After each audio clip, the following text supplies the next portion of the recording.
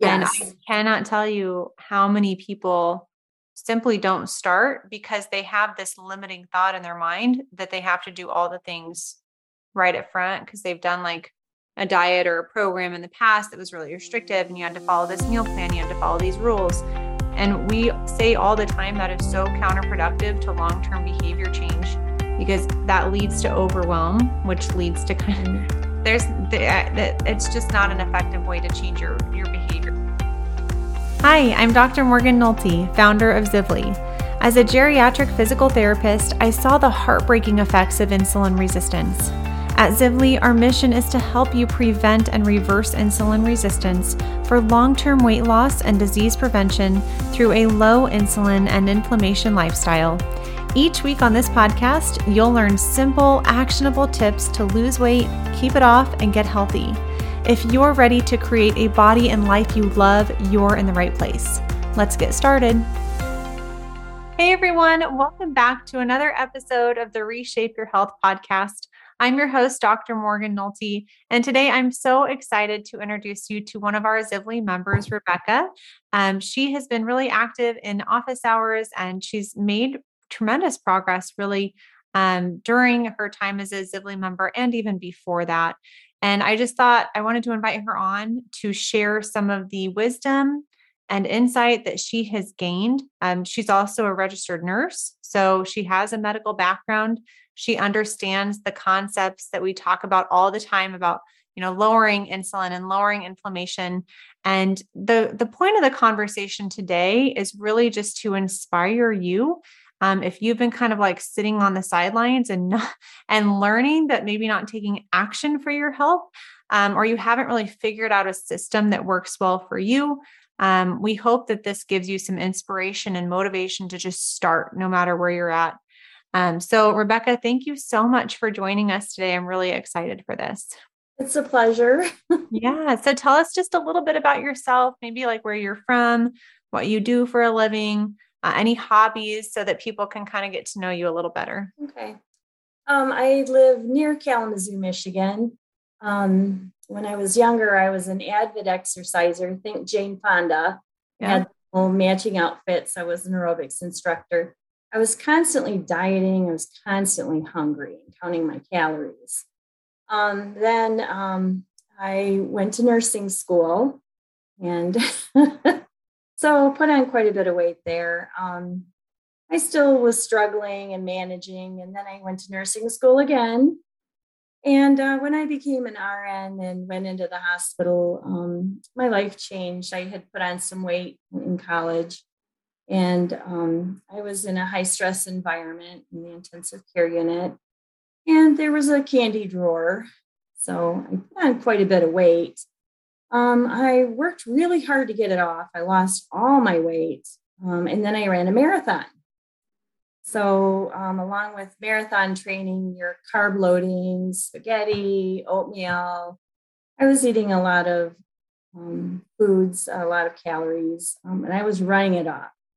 Then I found myself eating the calories and then chasing it, trying to run it off afterwards. Yeah. And it just got to be so exhausting. I slowed down on my running, had some more career changes. Then I started, I was a visiting nurse for a while, started going through some drive-thrus. Started with, the drive-thrus, picking up something here, picking up something there. Then in the office, we always had candy, cookies. Family members would send us donuts, which is very sweet and very kind and well-meaning. They want to do something nice for us. And I just really got to eat. Anytime there was a donut or a cookie, it was really hard for me to say no. I went to work at a long-term care facility for a while, and the donuts and the cookies and the candy was even worse. When I would pack my lunch and I would go into the break room, and there were two machines, and the machines would actually make a noise every so many minutes, like it was going through some sort of like a setup, or it was a setting in the machine to make these noises to get your attention. I knew it. Wow. So, the constant environment of candy and donuts and cookies and machines everywhere. So now at this point, I'm just eating all kinds. I'm in a lot of stress. I'm not drinking enough water. I went through menopause. Now I'm not sleeping. I talked to my doctor about it. She says she doesn't believe in hormones. So, which is well documented that when your estrogen goes down, your weight goes up. Mm-hmm.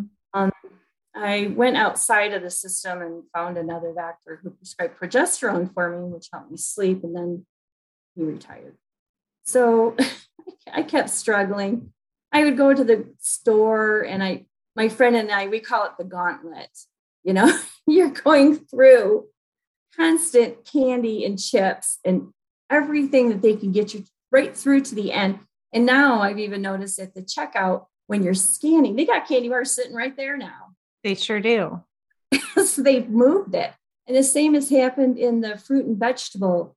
They say, shop the outside of the aisles, but now the first thing you come in, you practically see the caramel dipping sauce before you even see the apples. Mm-hmm. So, this is everywhere. And now, I just feel, I just really felt attacked. I just really felt that I was in an unfriendly environment. I was really angry, that I just couldn't get away from this stuff.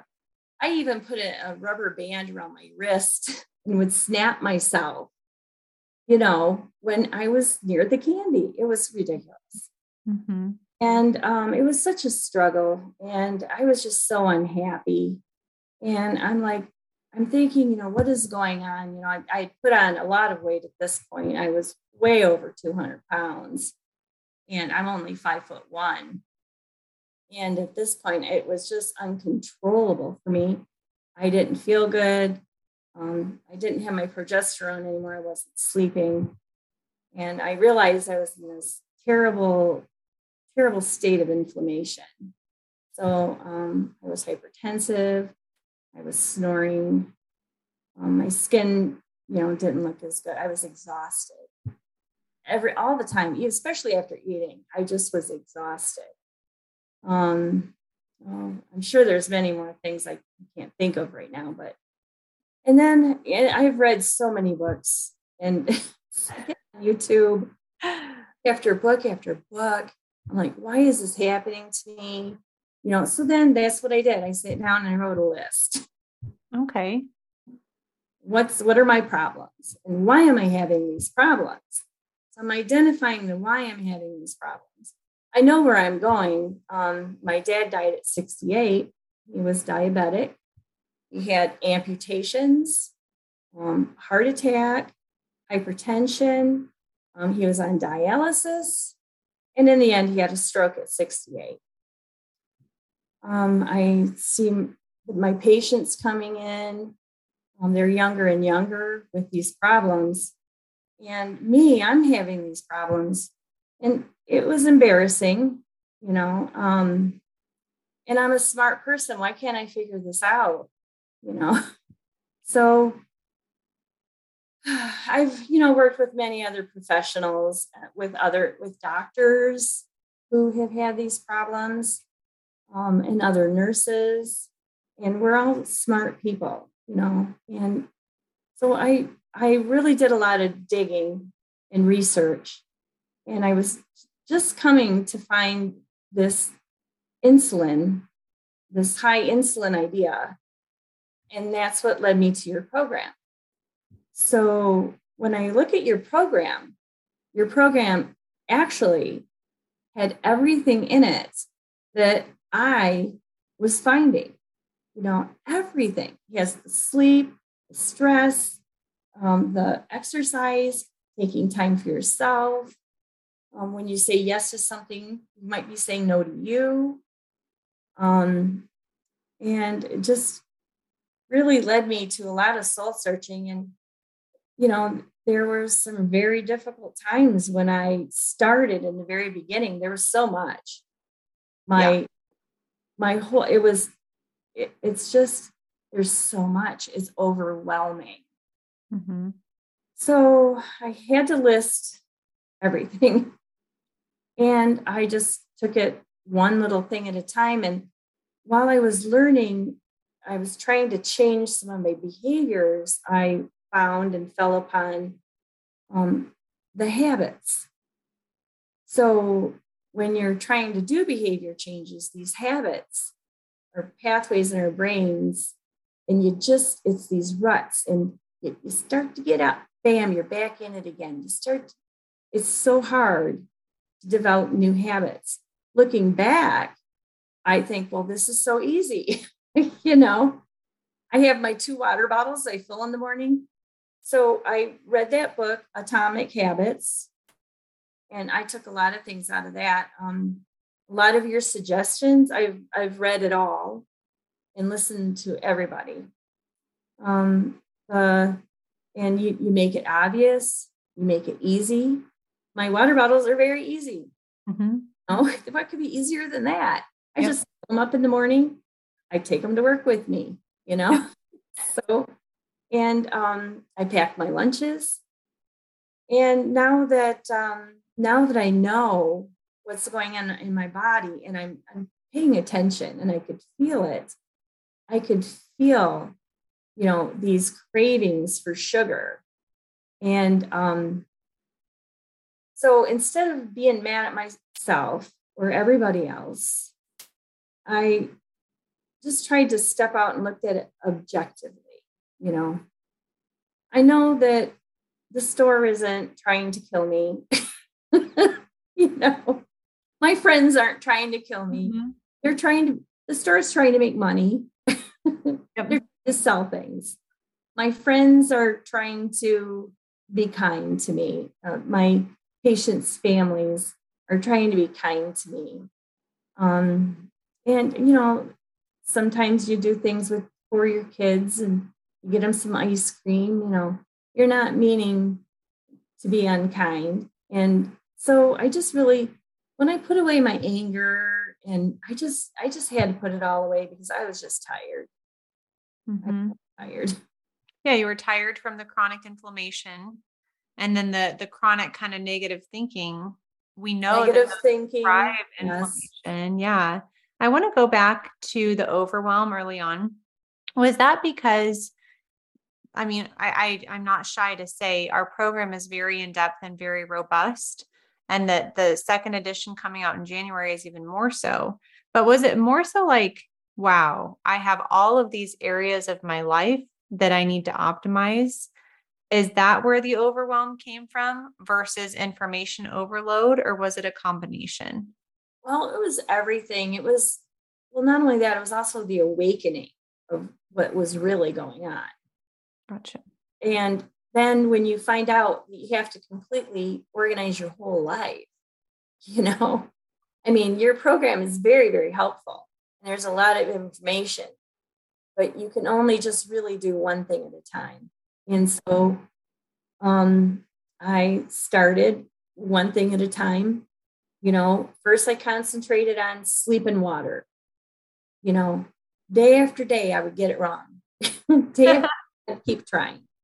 I'd fail and fail and fail. I had times where I cried.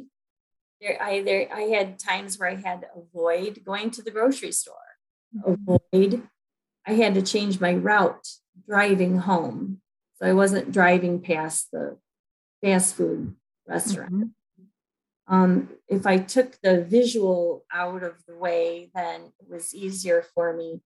So now I can drive down the road and drive past the restaurants. But in the beginning, I had to change that. So yeah, it's been many, many, many months. And now I'm, maybe 7 months in. Now I've got it dialed in. I don't have to have everything just right. I don't, so I might plan something and it might not turn out. It's okay. There's another day. Mm-hmm. I fill my water bottles. I take them to work every day. Okay, maybe a day I couldn't find one, or I don't know, something. So that day, maybe I need to go down and buy a bottle of water from the cafeteria, which I try to stay away from the cafeteria. Yeah, because you pack lunch. So, yeah. I think another important point I didn't want to skip over was you said one thing at a time. Yes. And I cannot tell you how many people simply don't start because they have this limiting thought in their mind that they have to do all the things right up front because they've done like a diet or a program in the past that was really restrictive, and you had to follow this meal plan, you had to follow these rules. And we say all the time that is so counterproductive to long-term behavior change because that leads to overwhelm, which leads to kind of it's just not an effective way to change your behavior. So slow and steady. I'm so happy to hear you say that. I wanted to backtrack just a little bit and talk about the sugar cravings and you mentioned in an email like that sugar addiction. And I was just doing research this week for the new End Your Carbon Sugar Cravings Masterclass. And sugar is an addictive substance. I mean, there is strong research behind that. Sugar addiction isn't the word that the medical community uses anymore. They use the substance use disorder, and it has to meet, there's 11 criteria for a substance to be considered addictive. Or more specifically for someone to say, I have a substance use disorder. And I don't have all 11 off the top of my head. But some of the major ones that really resonate with me in sugar and my history in sugar, which I'm guessing you can relate with, are cravings, eating it, even though it's to the detriment of our health, multiple repeated attempts to quit or reduce a substance, withdrawal from a substance, and so it's like, even if you just meet 2, so 2 to 3 is like a mild substance use disorder. And then I think it was, 4 to 5 is a moderate. And then anything over 6 of the criteria is a more advanced substance use disorder. And I think we need to normalize talking about sugar as a potentially addictive substance. Not everyone will have this issue, but darn it, with how it lights up the dopamine receptors in the brain, that hedonic principle of it, it makes you want more and more. And so I wanted you to speak into that a little bit. And what were some of the major things that you implemented that helped reduce those cravings for you? Well, I had to say, when you have a problem, when you're bargaining and trying to reason, and trying to make excuses, to have exceptions. And when you're defending something so strongly, then that's got a grip on you. First, it's just realizing it. And then I had to get rid of everything in the house. I felt like in the past, like when I tried Weight Watchers, they'd have those little treats, or in the past, I would do Werther's, smaller. I would do little things, and I've heard lots of people defend that, but for me, it was just keeping it going, and I just had to stop. I just had to stop everything, and then I found some alternatives, like keto cake mix. I make cupcakes. There are some sugar-free ice creams, and I let myself have a couple days a week. On the weekend, when I have time to enjoy it. If I'm working, I might skip the weekend or maybe do it on Monday. I try not to lock myself in because that perfectionist mindset will kill you. I just, a couple days a week, I can have something. Thank goodness I enjoy nuts. So, but I have, now I have my keto.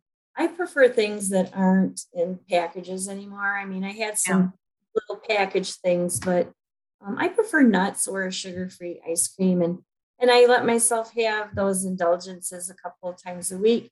And that helps me. And they're always low sugar, or no sugar. So knowing that I can have something on Wednesday, someone comes in, here's some cookies. And then, I can have my thing on Wednesday. Something at home I can have. And now with your program and thinking about insulin, a question I ask myself is, how is this going to affect my insulin? So Yeah, that's exactly I right. That's know, a litmus test. know what it's going to do to me.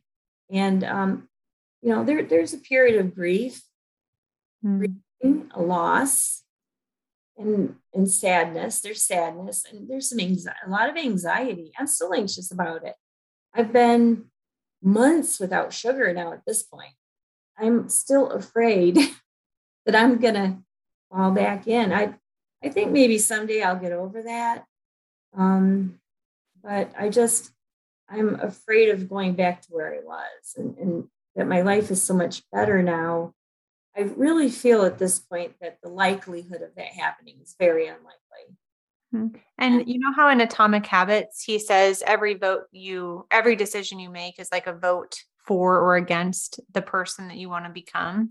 Yes. And so I think that those ruts in your brain of like that sugar addiction mindset were really deep, but the longer you're out of that, the more shallow, like the deeper the new habits get, the new neural pathways get. So I do think that you're going to get to the point where you're going to be fully confident, like, nope, I'm not going back there yet. But yeah, it does take, like you said, you've been at this for 7 months, and it really does take time for the brain to adapt and develop that neuroplasticity of new pathways and new habits. And I think you've done such a beautiful job so far with that. I think you have I want to talk a little bit more about your why.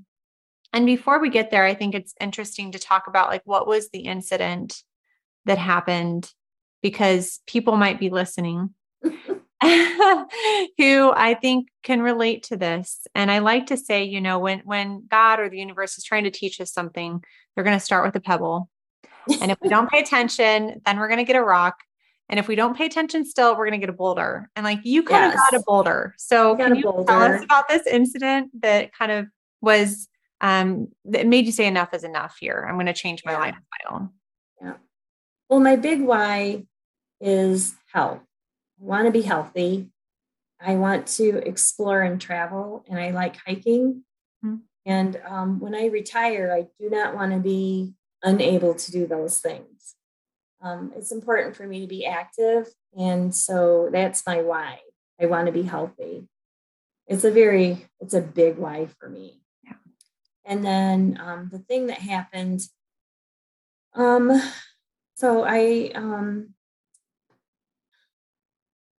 okay. So I was in this period of my life. It was probably about in March or maybe April. And it was before I had started this, so I don't know how many months it's been, because it seems like it's been about 7 months. But anyway, I was trying to not eat the candy at work and driving a different way home and doing these things to put myself towards what I wanted to do. And I had gone shopping, and generally I stay away from things in processed foods. I like processed foods, and I ate a lot of them. But sometimes it would it just made me not feel good. It wasn't nauseous, or it just made me not feel good in general to eat processed foods. But I saw this jar of cheese sauce, and I thought, oh, I haven't had that in a long time. I'll just get some of this, So I bought some. I made myself this lovely taco salad, lots of lettuce and vegetables, and I put some taco meat on there, and then I got these corn chips. So I'm eating these corn chips and dipping it in this cheese sauce, and I'm watching television. I'm not paying any attention, and before you know it, I had eaten a good portion of the cheese sauce. Anyway, it was really good. And so I told myself, my husband walked through the living room, and he gave me this look. It's like looking at me like, because I don't usually eat that. Yeah. But he didn't say anything, but I just knew what he was thinking in his head, why are you eating that? So then a couple hours go by, and boy, that was really darn good. So I just had a little bit more, At this point, this 16-ounce jar was probably almost half, close to half gone at this point. So anyway, and I just really was not feeling that great. I didn't really feel sick. I just didn't feel well. And so I go to bed. I wake up in the morning, hop in the shower. I'm going to go to work. And I was nauseated. I did not feel good that morning. I did not eat breakfast. I had volunteered to work that day, and I'm a nurse here. I'm in the hospital. I'm just feeling nauseated. And I'm like, what is going on? And so sure enough, I ran to the bathroom and I was so sick. I had broken blood vessels all over my so sick. I had to go home. And I had this terrible pain in my stomach, this epigastric pain. And I kept burping and burping. And I just was so sick. I couldn't eat all day. Next day I went into work. I just wasn't feeling well. I had this lump. And I'm like, what is going on? You know, I kept burping and burping. So I'm looking up symptoms and trying to figure it out. And like, oh, dang, I have a hiatal hernia. I gave myself a hiatal hernia. Oh no. I made myself a little bit of potatoes. I ate a little bit of banana. I just couldn't eat. No. Make an appointment with the doctor, who also sends me to the GI specialist. And they order me like Nexium for acid reflux. I'm like, I don't have reflux. My stomach is in my esophagus. Yeah. I can't eat anything. I'm in terrible pain, you know? So, yeah. So that's what happened. And I didn't want to take any medicine. You know, a lot of medicine is covering up symptoms. Yeah. Not addressing the problem. So I came home and I jumped up and down a lot and looked at some videos. I pressed. There's some decompression you can do, pressing in the area. I also have a vibration plate I got on. And after 2 days, my hiatal hernia was gone. So it kind of went back into place, it went really back into place. And I was miserable. And that was a wake-up call for me. I wasn't going to do it anymore. I had started doing more research, you know, on what my main problems were. But at that point, you know, I hadn't gone the insulin route, you know. So. I hadn't gone there. I think that's really important for anyone who has a desire to change, is to keep your eye on your why. I really like that statement. And like, your why is your health. But I think part of that too is, what are we trying to avoid? And you're a nurse. You mentioned that your dad had severe diabetes and cardiovascular disease. I've seen people with amputations. I've seen people who had strokes and could never talk or communicate with their loved ones again, or go up and down the stairs. And it's like, when you keep your eye on your why, that means keeping an eye on where you want to go, but also an eye, not a fearful eye, but just an awareness of, wow, I don't want to go back there again.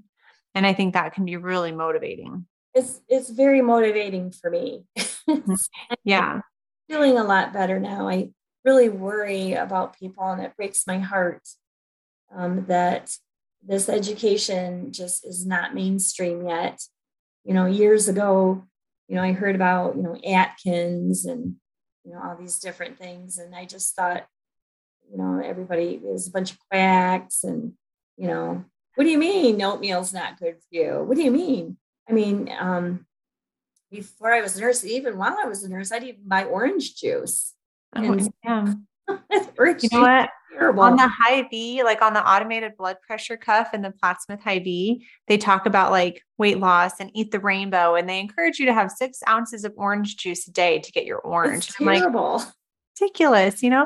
And I'll still see like hospital discharge paperwork after someone has a heart attack that encourages them to eat more canola oil because it's a polyunsaturated fat. And I'm like, how is there such a big gap in the evidence and the implementation, the evidence and the advice? There's such a big gap still. And I've seen research, I don't know, like 18 to 20 years between the time the evidence comes out and the time the doctor is talking about it. And so that's why I love the internet, is like, you can learn something and share it right away. And the people that want to learn, can learn, and they don't have to have that gap time. So I loved hearing about the why and kind of just that spark. And I hope that people listening recognize their own wake up calls, or even better, recognize the little pebbles or the little rocks before they get that kind of wake up call. Because I mean, the longer you put off a problem, the bigger the problem gets. Like the heavier the boulder is to move, and I'm such a big advocate, because every dollar, minute, and ounce of energy that is invested into your health now will have a greater return on your investment when you're retired. And not only that, but it's not like you're putting money into a 401k that you can't take out until you're retired, but like you get to reap the benefits now. So yes. Can you talk a little bit about kind of where you started, and then like what are some of the benefits that you're reaping now? Like what's some of the progress that you've seen? Well, around the cheese incident, which made me reevaluate everything again. So I'm looking at my waist circumference. Now I'm looking at my blood pressure. I'm looking at my fasting blood sugars. And I realize I have metabolic syndrome. I have hypertension. I'm pre-diabetic. The doctor didn't diagnose me with these things. I just know from reading that I have these things, and I could go into the doctor and they would agree with me. So I just didn't. I just really started working on it. And actually at this point, I am, I also had to revisit some old labs from 4 or 5 years ago. And then I had them redone last year, that I had elevated liver enzymes. Right. Yeah. And my family doctor, who didn't believe in hormone replacement, just said, "Oh, we'll just keep an eye on that." And I, even being a nurse, which is embarrassing to say, I just thought it was from a virus, because I was sick. I figured, well, I had a virus. My liver enzymes are just elevated from this virus. And then I just had to go back and revisit some things, and learned that I have fatty liver disease. And I also learned that the normal ranges for ALT, AST, alkaline phosphatase, and GGT, the normal values have been moved up. They have been. Yep. So, so many people have fatty liver disease now that it's now going to be the number one cause of liver transplants in America, to be alcoholism. And it's much like alcoholism, because sugar is very damaging to your liver, and in particular fructose. Yep. And so I'm now paying more attention to that. So my blood pressure has steadily come down. I'm now mostly in the 110s. The other day I checked it at work, I was 100/59. Nice. Yeah. My blood sugars are mostly under 100. Every now and then they're 100. But I still have a ways to go. My liver enzymes are a lot better. I had an appointment with a gastroenterologist who's going to be letting me have some tests every 3 months to check on my progress. There's a point when you have liver disease that it's not reversible. And a lot of people don't know that. When you have fatty liver disease, you can get rid of your fat and then you can be fine. But for some people who have a fatty liver, it affects their enzymes, and I'm one of those people. So that means you're having some liver damage. And a lot of times that damage can be reversed. But if you have the fat in your liver for long enough, you're going to have scarring. Once you have the scarring, that is not reversible. I have researched this, studied this. I didn't want to believe it. I've done a lot of bargaining. I don't know where I'm at.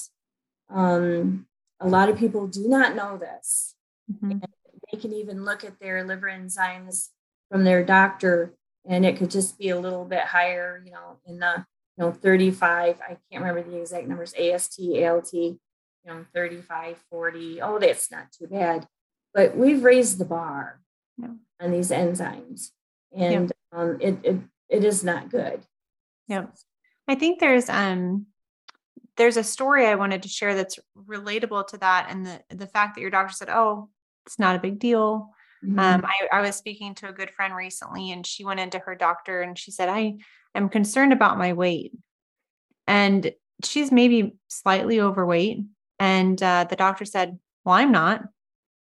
Mm-hmm. I like when my women have a little extra weight on them in case they get sick. Completely dismissed her concern, did not address it at all.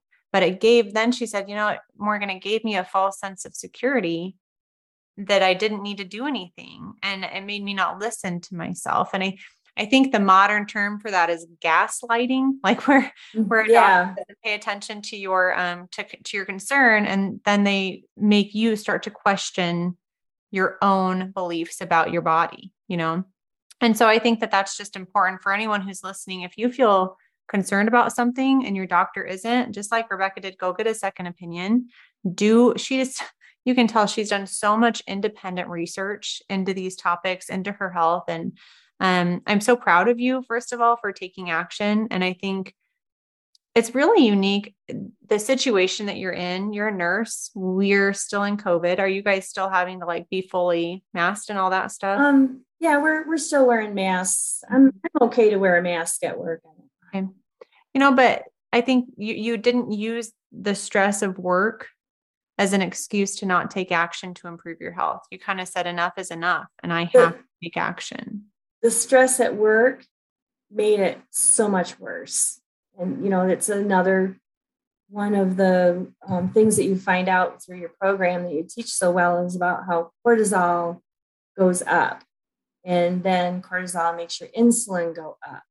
Now your insulin's up, you're in a fight or flight, and you have to do something. But there's nothing you can do. And so you eat a candy bar. I know. Right? The problem gets even worse. Yeah. There you go. And we've talked about the program a little bit, but I love when people take what I teach and make it their own. And I feel like you've done that, but we haven't talked about that yet. And you talk about your pillars. And I would love for you to explain a little bit more. What are your pillars of health, and what is the system that you've really worked to implement to change your lifestyle? Well, in the Atomic Habits and in your information and material also, when you want to do something, you want to make it easy, you want to make it obvious. I can't remember all of them. You want to make it rewarding. Yes. Easy, satisfying. What is that? I just talked about this. Easy. Yeah. Yes. I have it written in my book somewhere. Attractive. Yeah. Yeah. So my pillars are water, sleep, exercise, healthy diet, and stress management. Nice. Good. And for my stress management, I take more time for myself now. For some people, they need to schedule it. I get some days off during the week to myself where I like to go walking in the woods, and I like music. I do a lot of art, but I haven't been recently. I like to make things out of stained glass. Nice. I have healthy outlets. And also I've been practicing more of the mindfulness. I even have an alarm on my watch, but usually goes off at a bad time. Be mindful. I'm too busy. I know. Maybe I'll do it tomorrow. Yeah. Anyway, so those are my pillars. So I made it easy. I have my 2 water bottles. I take my little cup to bed every night, my little 10 ounce. In the morning, I finish it. Then I have another cup. There's 20 ounces out of the way. I fill my 2 water bottles, and I just take that with me to work, or I have them on the counter. I have my easy meals, very easy. I had to figure out, when am I going to eat? Yeah. Rewriting my whole story. So, okay, when I'm home, I'm going to make eggs. And when I'm at work, I'm going to do a shake. Mm-hmm. I do very healthy shakes with low glycemic berries. I'll throw in some spinach, some chia, some flax. I grind my flax seeds and put my chia in whole. Uh-huh. Anyway, I can't get the stuff out of the flax seeds if they're not ground. And then you want to keep your chia whole. Anyway, I've been reading about all this stuff. Yeah. Made it easy. And I set things up the night before. If I'm not working the night before, it's all ready to go. So I get up in the morning, drink my water. I exercise every morning. If I'm home, I do my eggs. I've got 4 or 5 different egg things I can do to keep it interesting. Yeah. I've got a couple different shape things I can do to keep it interesting. And then I just have my dinner. So my dinner, I do my lunch the day before. It always starts with protein. I usually have to eat, and I start all my meals with protein. I eat 2 times a day. I get a minimum of 50 grams of protein. Nice. I like that. I was getting too full. I use gelatin in my coffee. So I get 11 grams of protein just in my coffee. Mm-hmm. And then, so I just start with the protein. I put in the fat. This is more of a high protein, moderate fat. Yep. I am. And I am never hungry. My cravings are gone. Yeah. I take some melatonin, and every now and then I'll take a little half of an over-the-counter sleep medication, the lowest dose I can, but I'm sleeping. I found I was going to get on hormones, and I went to the doctor about it, and I have a prescription, but I thought first I would try some bioidentical cream that's over the counter. Mm-hmm. So I just tried that. I know that I'm low on everything because a couple of years ago I had my labs drawn, and there's 2 vitamins I take for my hormones, DHEA and pregnenolone. They both progesterone and estrogen. And then I do the cream, estrogen cream and progesterone cream at night before I go to bed. So now I have habits that I didn't used to have before. Yep. I used to come home from work and sit on the couch and eat. Now I take my melatonin and I might drink a calming tea and I relax on my drive home. And then when I come home, I go straight into my bedroom, into the bathroom, and I take care of myself. Yeah. And I sleep. Yeah. So I am hitting all my pillars consistently. Yeah. And I just love how you use that language around it. I wanted to ask your husband's, if you don't mind, how has he been throughout this process? Because it sounds like a lot has had to change. So was that a struggle? Is he on board? Is he like, how is that looking? Well, my poor husband, he has been with me through thick and thin, when I was thin and when I was thick. Yeah. Marathon. He's always been supportive. Yeah. And, he knew I was trying something again. And he said something, it was not negative, but he worries about my health and he wants me to be happy. Mm-hmm. I know I'm loved. And so I just told him, well, I just really feel like if I'm on my deathbed, what are the things in my life I'm going to regret? And the biggest thing I'm going to regret is that I've never been able to keep my weight off and live just a calm life without having this constant struggle. And, he doesn't want to see me hurt. And he did say something about, I can't remember what he said, but I just said, well, think about if I were smoking cigarettes, would you tell me to not try to quit smoking? What if I'm drinking, or what if I have a problem with drugs? Would you tell me to not try to stop doing that? I have a problem, and I don't feel that I can stop trying. Yeah. And that's what I told, and he's supportive. Every now and then, though, he might say, like, are you supposed to be eating that?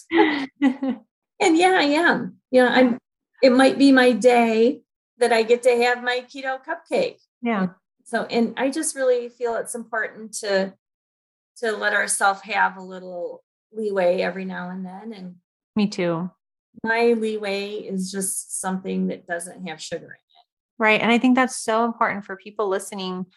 They get this idea that there's like one right way to do it, and there's not. There's truly not. Mm-hmm. Like there's Mm-hmm. your way, whatever works for you is the right way. But I think Mm-hmm. that's going to take some experimenting, and it's going to take trial and error, and it's going to take time to figure out.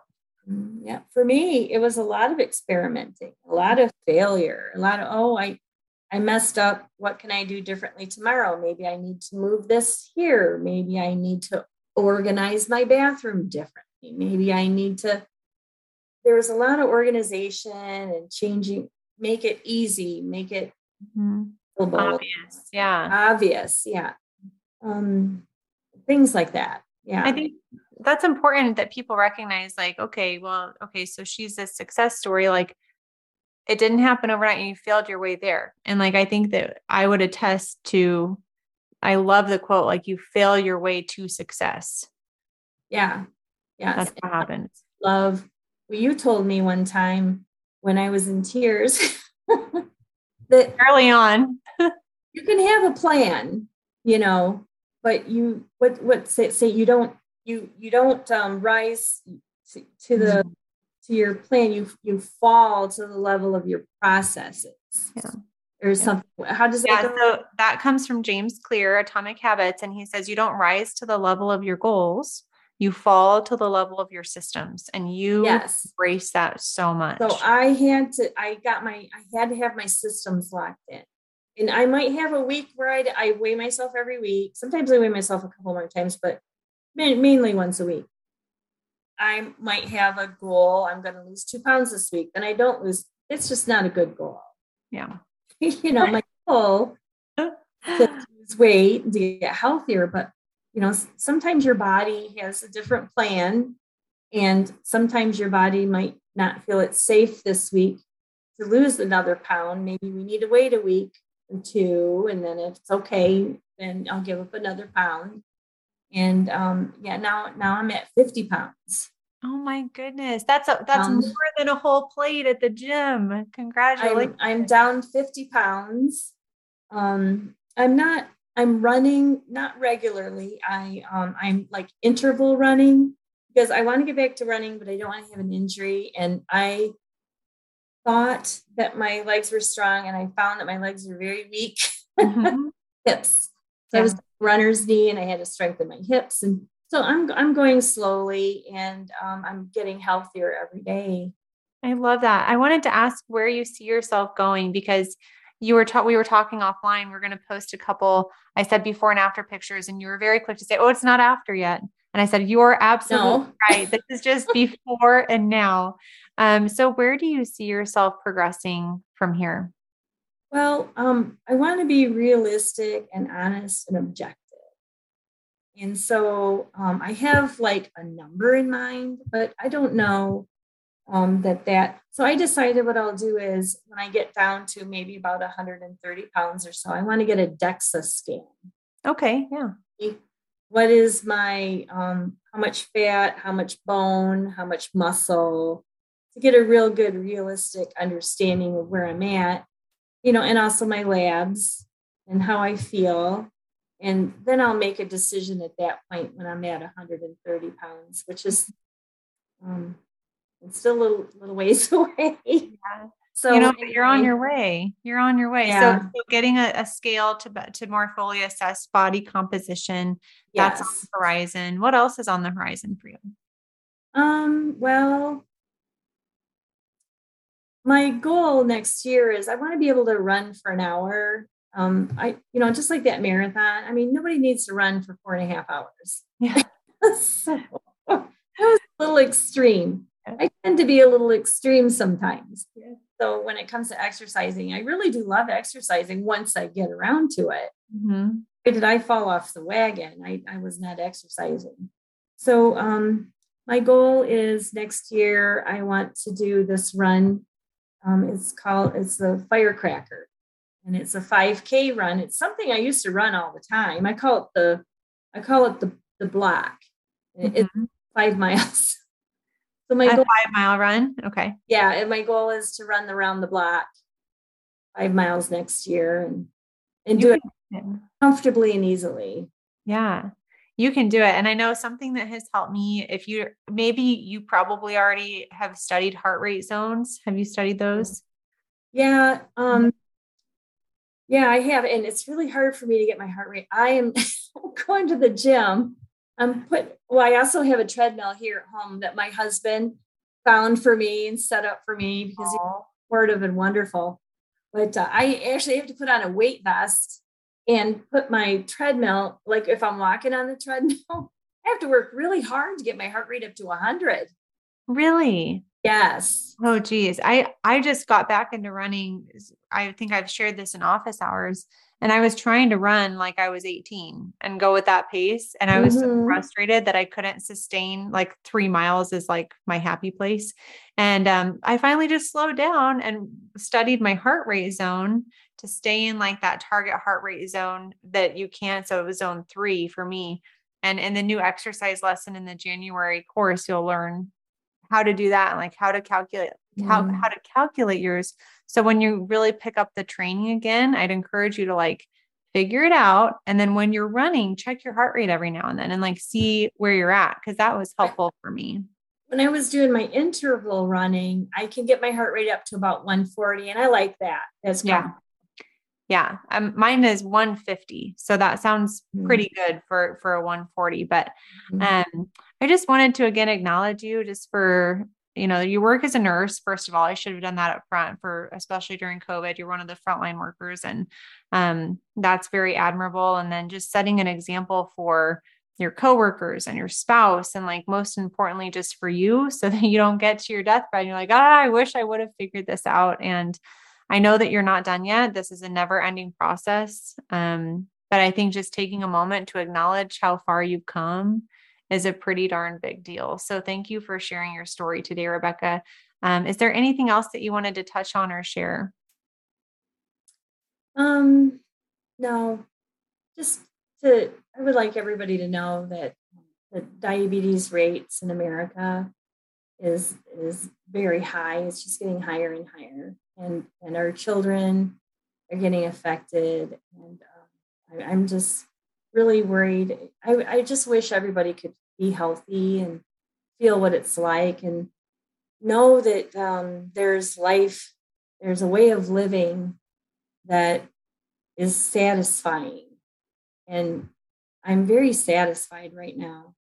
My cravings are gone. I never would have thought that I could lose weight and not have cravings. That's huge. Thank you for sharing that. And I second that. There's a study that came out a few years ago, 88% of adults have some degree of metabolic dysfunction, i.e. insulin resistance. Most people have no idea. There's a lot of people with pre-diabetes out there and their doctor's like, oh, you don't have to do anything yet. There is a member in office hours, remember? And was it you or was it a different one? I thought it was you. Oh, I was talking about checking my blood sugar. Exactly. Yeah. Tell that story to wrap it up. There was a doctor at work and was saying something about checking my blood sugar and that I wasn't diabetic, but I keep checking my blood sugar and what my blood sugar was that morning. And he says, well, if you're not diabetic, why are you checking your blood sugar? And I said, well, because I don't want to be diabetic. Yeah.